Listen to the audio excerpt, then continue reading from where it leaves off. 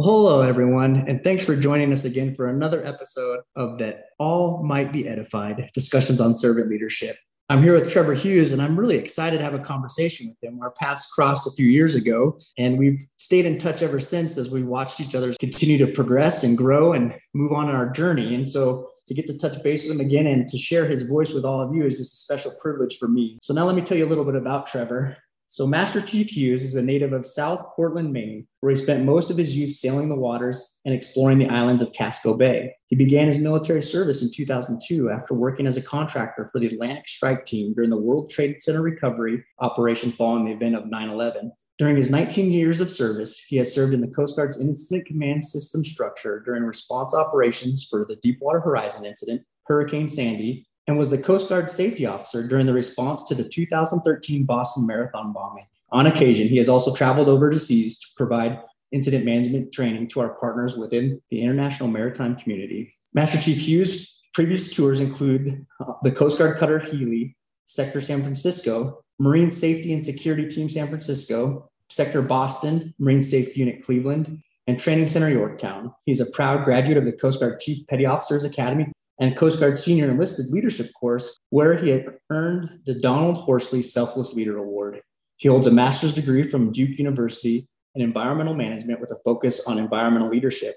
He lives in Bainbridge Island, Washington, with his wife, Annika, and 3 children, Kyla, age 8, Rowan, age 10, and Grady, age 12.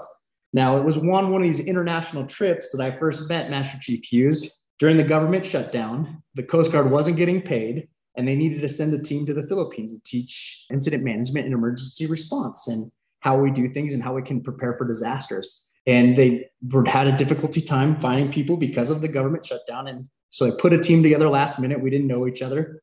We showed up on site and we just had a wonderful experience. It was a great team all together. We just gelled together. We built off each other's strengths and supported each other's weaknesses. But in addition to the 3 of us that were U.S. Coast Guard members, the Filipino team that we were teaching was incredible. They had a senior officer in their Coast Guard, a captain, that was just one of the most brilliant examples of servant leadership. And hopefully we'll get her on the show at a later date. And they also had a leader in their customs and border enforcement. And both of them were just so attentive to our needs as the instructors and also to the needs of the Filipinos taking the class and working to help make sure that those with poor English got the right materials and translations, and also that the class got together afterwards and that the learning environment was fun, but also challenging. And I just was so impressed by that. And we talked a lot about it as we went on these excursions, which the Coast Guard captain there from the Philippines graciously set up for us. So that's where I'd like to start, just talking about what were some of your observations, Trevor, and we'll just talk about what we really thought was great about that opportunity. Yeah. So first, thanks for having me, Keith. It's great to have this conversation with you and catch up. We've spent a while, and it's always nice to have an opportunity to talk with a friend. In terms of the Filipino experience and the leadership they opened up for us, my biggest takeaway was how fluid our roles were. When you and I were up on podium presenting to the class, talking to them about what we were the subject matter experts for and what they were seeking, which was crisis management, they were very respectful. They were very open with their questions, and they allowed us to be the subject matter experts. That role flipped at the end of the day. Now they are our hosts, taking us out into the city, taking us to Taal Volcano, taking us out into the night market. And in those opportunities, they were the leaders. It was such a humble approach to give us their ears, to give us their eyes, to allow us to take the stage and to present to them. And then in the evening, we were learning from them and listening to them. They opened up their communities. They took us out into their culture. I loved that experience because the whole thing was just such a humble approach, an opportunity I will treasure forever. Yeah, I agree. And as you were talking, it totally reminded me that they also had just in the recent time period had developed their own incident management handbook there in the Philippines, and they shared that with us. And I remember thinking, how wonderful is it that they're willing to be humble enough to take their new product and not be afraid of what we might say, but to share it with us and to truly want positive feedback. And what I really appreciated about our team, Jordan Frederick being with us as well, is that we really took the opportunity to look at theirs and look for the differences, but not from a way of superiority, but a way of like, what do they do differently and how can we gear our instruction towards what they need? I think we just did it naturally, but it was part of that fluidity that you talked about, that we didn't care about the roles. Instructor, student, we were just there to learn and help each other get better at preparing for incidents and to manage those disasters. So what a good positive thought to move forward as we think about how do we take our processes and put our pride in check a little bit and really like, all right, what can I learn? How can I make this better?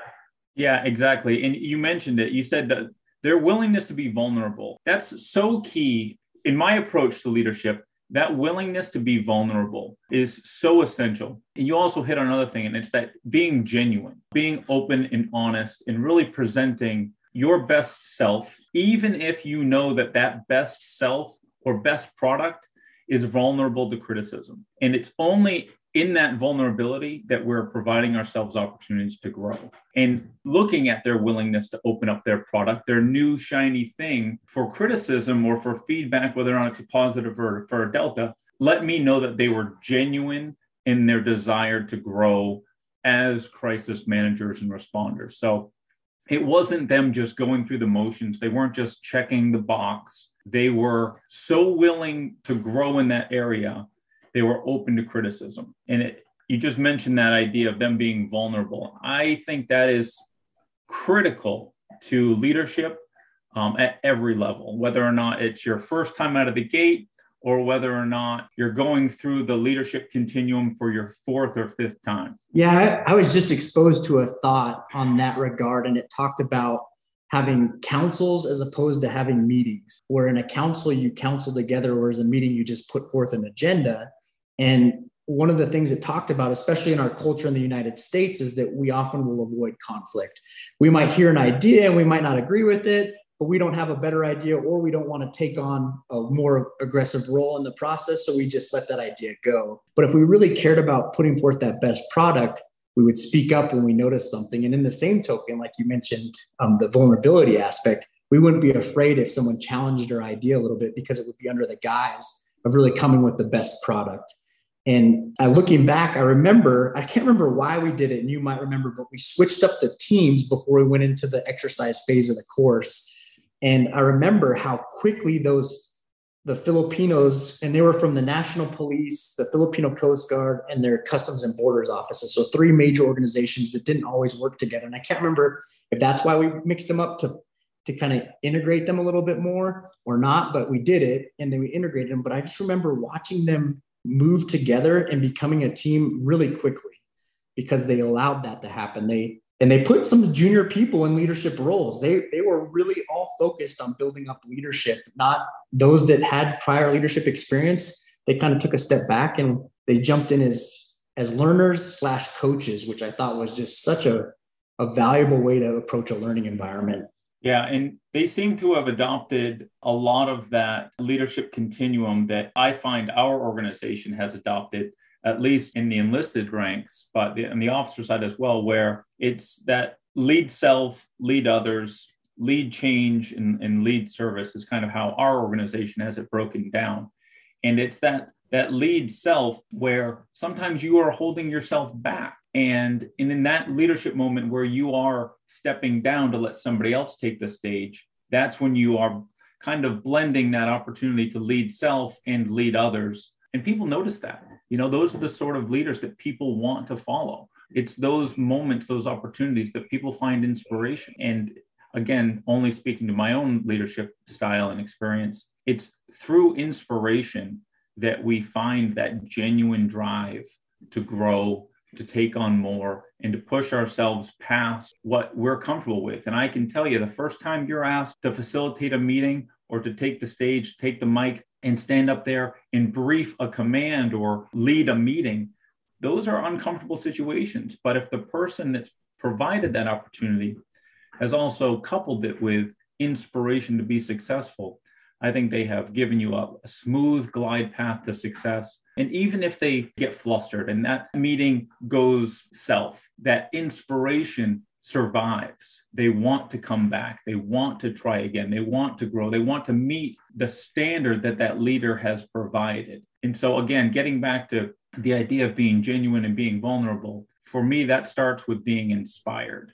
And that's exactly what you were just talking about, how inspirational it was, even from your perspective, to see those senior leaders step back and promote their more junior. Yeah, that's just a great thought. I want to take a step back and think about episode 3 of the podcast. For you, those of you that have been following along, you might remember. And those of you that haven't, please go back and catch up and listen to April. April said something that I think fits in here. She said, we don't talk, we don't tell, we teach. And when we teach, we inspire. And when we inspire, we change. And I think that fits really nicely with the thoughts you just paired that with, to really inspire a culture of trust where people are more willing to be vulnerable. And I think that kind of comes with your organization's architecture a little bit, not just the people you hire, but there's some structural things that need to be in place to build trust, I believe very strongly. And one of the things I was thinking about this week as I was thinking about talking with you, and I shared some of these thoughts with you, is how the architecture of the military creates the senior enlisted workforce, which they're very senior. Often they're very senior in their years in the service. They're senior in their years of experience. They have a lot to offer the organization, and they fit into this interesting role where they're the senior enlisted leadership. So they're, of all the enlisted workforce, they're the boss. Then you get the officer corps, and by a rank structure, oftentimes the officers are above the senior enlisted in rank per se, but they're way below them in experience. And so we've kind of naturally created this architecture that makes these senior enlisted leaders more apt to become servant leaders as they coach these junior officers to become more senior officers, and as they build out the junior enlisted workforce to then replace them. And as I think about it, the whole concept of a senior enlisted leader, if done correctly, I think by design, is to essentially put themselves out of work by training everyone around them. And I really can't think of a better concept when it comes to servant leadership. Yeah. And as I look at how that's applied in my day-to-day work, I would say that one of the most important aspects of that is the confidence I enjoy from the most senior in our organization. Now, I'm talking about the captains and the admirals of the world. When I have a supervisor who, in this instance, would be a lieutenant or a lieutenant commander who is senior to me in rank, but junior to me in experience and time in service, there may be rub there, sure, and that would be natural. One would assume a civilian would look at that and say, well, there may be an issue, some static. In our organization, that's eliminated for the most part. In my experience, it is. It's a seamless understanding. One of the reasons why that exists is because my lieutenant would walk by and see an admiral or a captain in my office talking to me. That lieutenant's not enjoying that same access. So it's the endorsement I enjoy from even the more senior people that I think reminds people of my value beyond just my rank, especially the rank of a subordinate. So in the outside world, I would say, outside in the civilian sector anyway, I would say one of the best things that people can do to open up that avenue for servant leadership is to provide a positive endorsement and a level of confidence for people that kind of transcends their rank structure or the hierarchy of their company, and encourages people that have the more respected experience or better developed technical skills to step in and lead a superior of rank organizational structure. So again, that's not something that I enjoy on my own. It's something, like you said, the system, the organizational structure provides, and it provides it every day that needs to be refreshed and renewed in the eyes of everybody I work with, where a very junior person can approach me, but also a senior person, and that there's no confusion in terms of where my status is in the organization just based on my rank or my office. That's a great thought. And I think there's a couple of things, probably more than a couple, but a couple that came to my mind that we could talk about with that. The first one is when you endorse somebody, you are endorsing them to everyone around them, but you're also endorsing them to themselves, right? So they're getting this better view of their own potential. An experience came to mind when I was in E4, because I started out enlisted and then switched to the officer world, enlisted in the Navy and then officer in the Coast Guard. When I was in E4, a junior enlisted petty officer in the Navy, I was attached to Naval Mobile Construction Battalion 4, and we were getting ready to go to Iraq. We were doing all these trainings.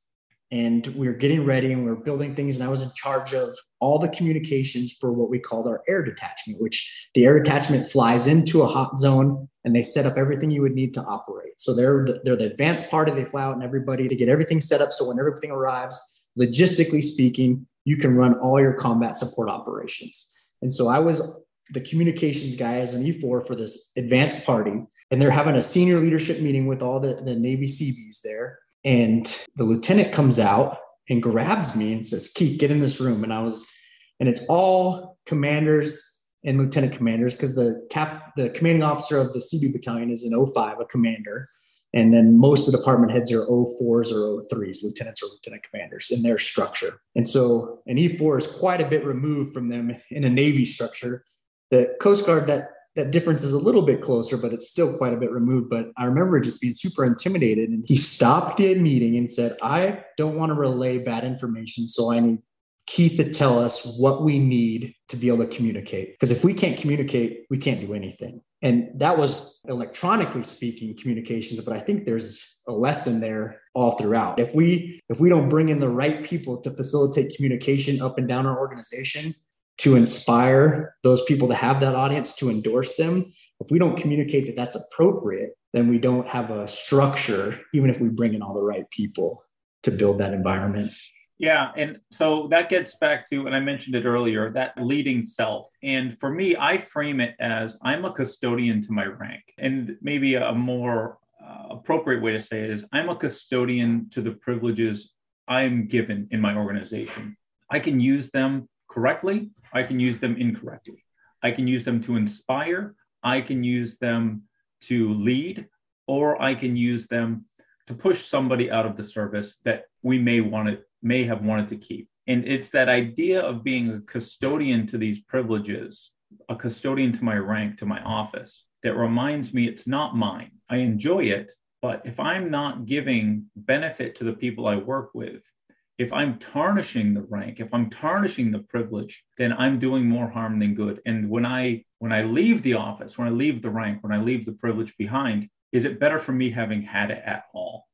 And it's that internal dialogue that keeps me wanting to answer the next call. It keeps me investing in myself. So I ride the ferry every day in and out of Seattle. It takes about 40 minutes. I've made a promise to myself that one portion of that ride every day, my morning commute, will be spent on professional development. And I've built in that commitment to myself. One, because I think I can keep it going. It's a battle rhythm I can sustain over time. It's only about half an hour, 40 minutes, where I'm reading a professional development book, because I can't have somebody come to me and think he's a good leader because of his rank. He's a good leader because of his office. If I'm not working on it every single week, every month, every year, I will lose my edge.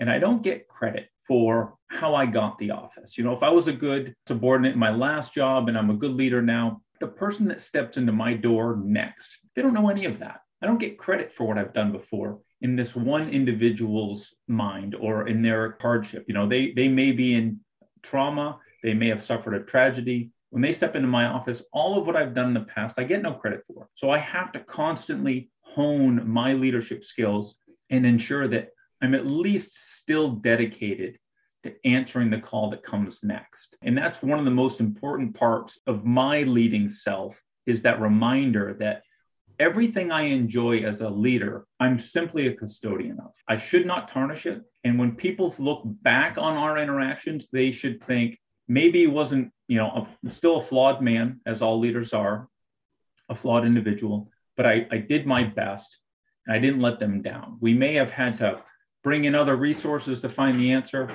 but I didn't go about my life thinking, I'm a leader. I've accomplished being a leader. It's not like that. It is a constant work in progress. It takes a great deal of humility. Sometimes I go from leading self to leading service, leading change, and then I'm right back to having to lead self again. And it's that people think of leadership often as a trajectory, as a glide slope up or down. I think of it as a circle where I could start at one point, continue my growth in one area, and I end up right back to having to lead self. I read this interesting book by a woman named Jennifer Brown, who describes how to be an inclusive leader. And I like how she talks about it because it's based on being patient with yourself, being forgiving of yourself, but also breaking down this idea that, for instance, if I was trying to increase diversity and inclusion in the workplace, most people start up with what they're unaware of. Everybody starts at unaware, then they move to aware, then they move to active, and then eventually being an advocate or a champion. For some communities, I would say I'm already a champion. I'm an advocate and I'm a champion and I'm there. And for that, I would say it's the military community. I understand a lot of it. I can champion it. I can be an advocate for it. But then there are other communities I work in that I am only just becoming aware of. And then there would be some still that I'm unaware of. I, as a leader, have to allow myself to exist in different spots of that leadership continuum and be fluid without being too hard on myself, without being frustrated in myself that I step in one room, I'm an advocate, I'm a champion. I walk across the hall, I step in another room, I'm very much just there to listen because I'm not at that stage in my leadership development. It's just a wonderful, wonderful way to look at it. I often think of this glide slope that we project, that we often overemphasize as what a true leader is. And I think, like you mentioned, that it's not appropriate in most settings. As we grow and understand what good leadership is and what it does, and especially as we talk more and more about a job market that has a lot more movement in it and people are not as apt to stay in the same profession, we have to really look at leadership and understand it better, because many, many studies are showing us that people leave bad leaders. They don't leave bad organizations. And so as we talk about that, it helps us to be aware that we have a lot to learn about leadership. And so I love the way that you debunk the glide slope myth of leadership. I'll say, I remember in episode 2, Captain Hannah, who has had a remarkable career, he said, "You have never arrived as a leader." And I was like, that is the perfect way to look at it. And you just visually, you gave me something to envision in my mind to see what that looks like. And I really appreciate that thought. And I was kind of thinking a little bit more deeper about that. It goes back to vulnerability, right? It goes back to recognizing that we might be in charge. People might come to us, but we don't have to have all the answers. It's okay to say, I don't know. And actually, it's empowering to say, I don't know. But then to go find somebody who does, to work on it together, to come to the table, to build a council, not a meeting, where you bring the bright and the smartest people together. And especially in this rising generation, we have some real smart people. And I think they get a bad rap sometimes, as many people do as they get older, and they think just because the generation's different, they're worse. But it's just that they're different. And we have to learn how to embrace and harness those differences to grow from unaware to be a champion and advocate, where they can really grow into their own as a leader. And we can even more debunk some of these bad habits we've developed over the years through recognizing our gaps, our blind spots, our own weaknesses, and gaining the knowledge of the questions that we don't know. And I think that vulnerability to do those assessments speaks to something else that we as leaders have to look at. And that's being honest with ourselves and controlling that inner dialogue. There could be opportunities where you are feeling very bad about your leadership style or an experience that you've had, or you could be walking around cloud 9 feeling great. And we have to make sure that the stories we're telling ourselves are true and accurate, and that we're not assuming for our rank or for our office that we have to be something we're not, or thinking that because somebody came to me, they're expecting me to be perfect. And it's controlling that, allowing the vulnerability, providing that accurate self-assessment. It really opens the doors. There's this poem by Henry Rollins. I don't know the whole thing. It's more of a story than a poem, actually. But he's a famous musician, had a lot of experience with critics and fans. And he talks about his relationship with weightlifting. And it's something I took away from it. He said, people can tell you that you are trash, or they could tell you that you're a god. But if you want to know where you really stand, in his opinion, he would go to the gym. And he liked going to the gym because he would go to pick up 200 pounds. And 200 pounds is always 200 pounds. It doesn't matter if you sold out a concert last night or if nobody showed up at all. It provides that accurate snapshot of his standing with his strengths every time.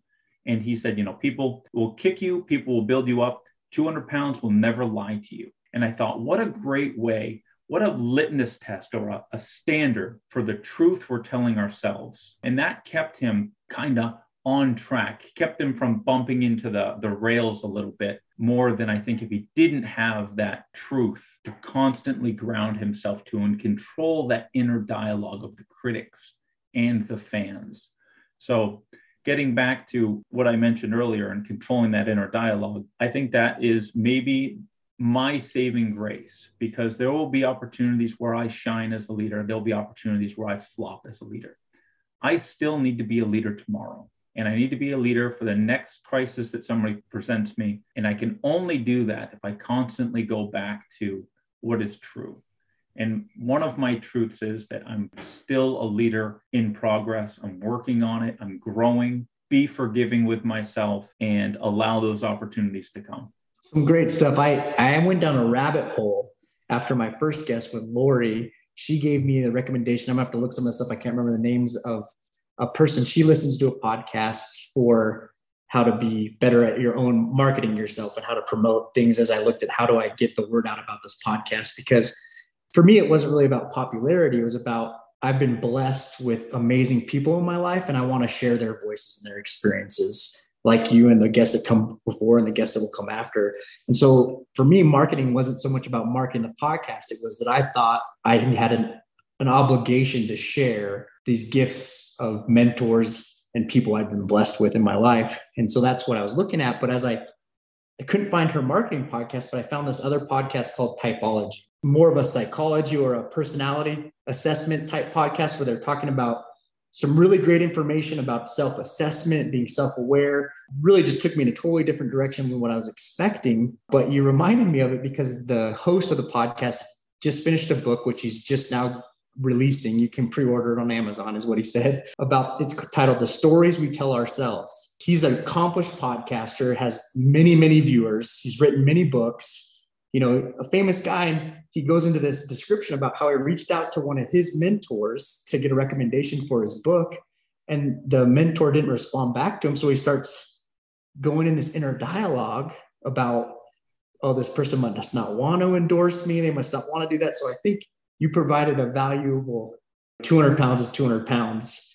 We might not all go to the gym to find our truth, but we need to find our truth. We need to find what our 200 pounds is. It's always going to be 200 pounds, so that we don't tell those stories. We tell ourselves to talk ourselves out of things that could be valuable, or to overhype ourselves when we should really be asking for some help. And for me, the 200 pounds is a metaphor for the people that hold me accountable for the good and the bad that I do. In my rank, there are times where I feel very isolated. I feel like nobody would darken my doorway to provide me an unvarnished truth. And I seek those people out. And I enjoy several right now in my current position where these people will come to me and they'll say, hey, you missed the target there, bud. You got to do better. And they'll lay it out for me. Everybody in the audience could have been clapping. They'll come to me and say, hey, you missed it. Or the exact opposite could be true. I could walk out of a meeting or a counseling session. Everybody's head is hung low. And this person could come to me and say that you did what needed to be done. And thank you for doing it. So providing yourself, controlling the inner dialogue is hard. But if you can gift yourself other leaders who you value and trust their feedback from, you need to build in those closed loops. And that kind of helps with the forgiveness part too, especially if you can be an emotional leader like myself. If I walk away and people aren't feeling good about what I had to say, sometimes it takes that 200 pounds to walk in my room and say, hey, good job. You did the right thing.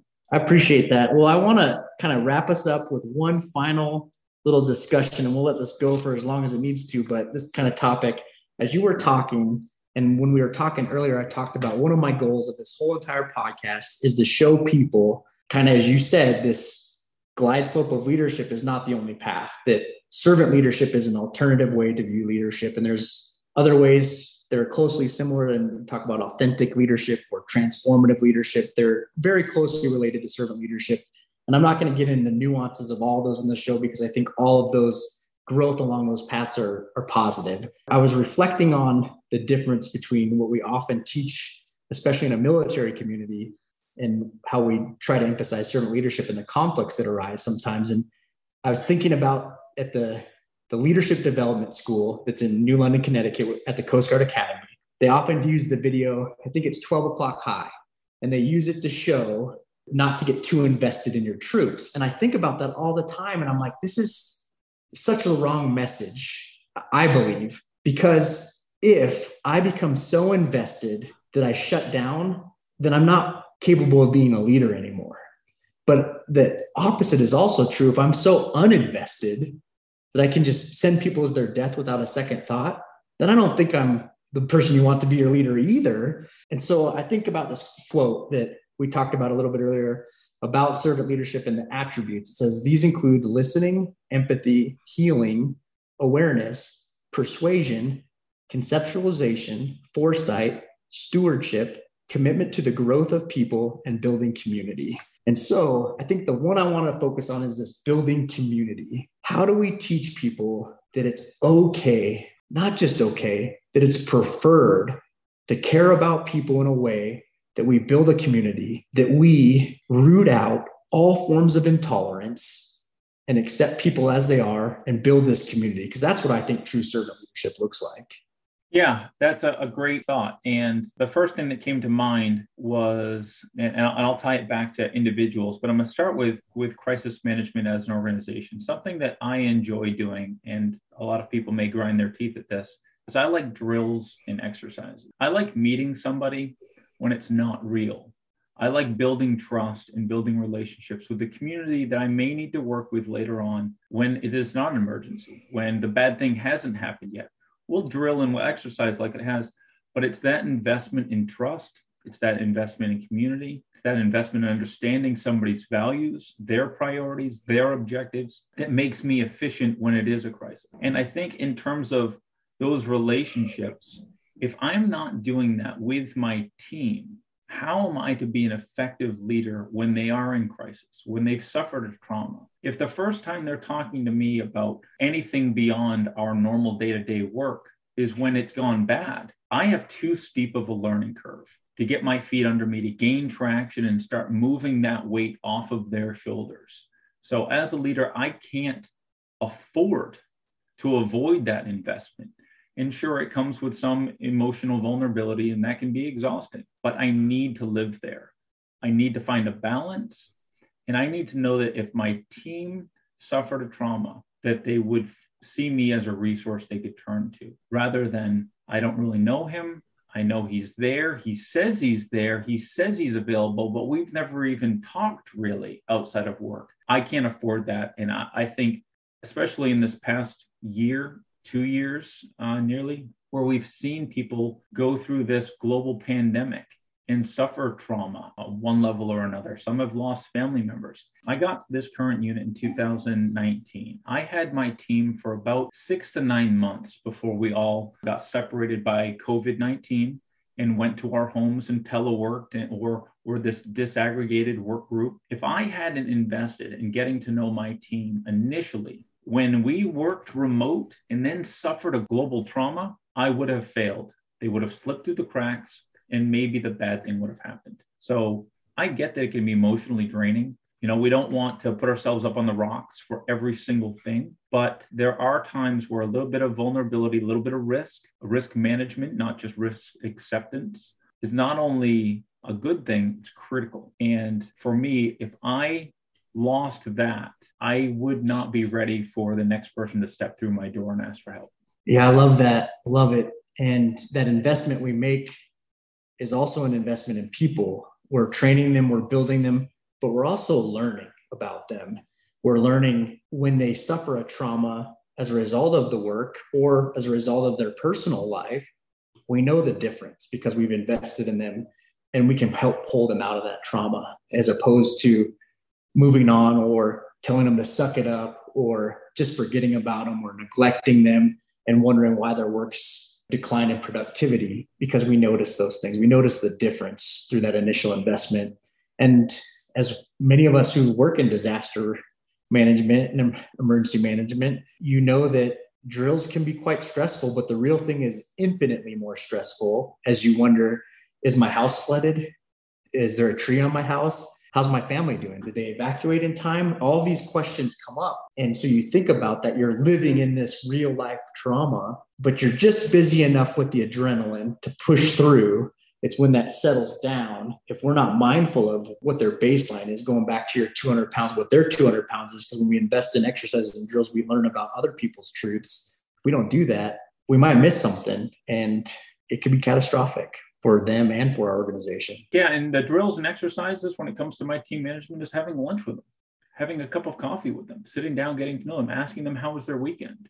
Those things, that gives me my baseline. That gives me the very thing that you're referring to. So when I see them going through the salad bar with their head down, I know to intervene. I'm like, hey, can I help you? Where are you right now in your headspace? Maybe we just take a walk, but maybe we need to call in some other resource to help unpack something. And that's where I felt most at risk moving to the remote environment where everybody was working virtually, because I lost the ability to sit with my team. You know, we do these webcam meetings and they're good, but they're not the same as sitting across the table. I lose body language. I lose the ability to pick up on those things. And some leaders may not need that, but the way I invest in my team and make sure that I'm ready for the next thing is by doing exactly that. Yeah, that's great. And I like the way that you branched out from an emergency management aspect and talked about your drill or exercise could just be going to lunch or coffee or whatever it may look like. And so for this week's invitation, I'd like everyone to think about how they can create their own drill or exercise to learn the baseline of their team and of themselves. And that drill or exercise could be a legitimate drill or exercise, or it could be just getting your team together and finding out, learning more about them, understanding what drives them, not necessarily avoiding the topics that you often avoid, politics, religion, those things that drive people. They can be uncomfortable. But if we don't know the background, we can't be prepared for the catastrophic events that may arise. And we can't really move forward to the best of our ability. And it's also an opportunity in today's world to remind people where the line is, that there's always a line of appropriateness, of respect, of responsibility. No matter where you're at in an organization, there's a line. And as you have those conversations, you can help people recognize when they're getting too close to the line, and you can step in early. In our organization, we have a phrase, there are no bystanders. And I really think that applies to everything that we've been talking about, all the things, creating these drills and exercises. Even if you're not intimately involved, in our world, in Trevor and my world, we're not a bystander, we're a coach. We're always looking for a way to help people get better. And that's the power of drills and exercises. So build your own. All right. Any last thoughts, Trevor, before we wrap up? No, I appreciate the time and opportunity to speak with you, Keith. It's always nice to catch up with the shipmate. Well, I appreciate it. And thanks everyone for joining us. Please follow, rate, and review the podcast. It helps others find it. It helps other people hear these remarkable voices that we've been gifted in our organizations, and that we can expose people to some wonderful examples that they can start to recognize the servant leader within themselves. And also, please feel free to follow us on www.thatallmightbeedified.com, where there will be pictures and images to talk about the things we discussed on these podcast episodes. And have a wonderful day.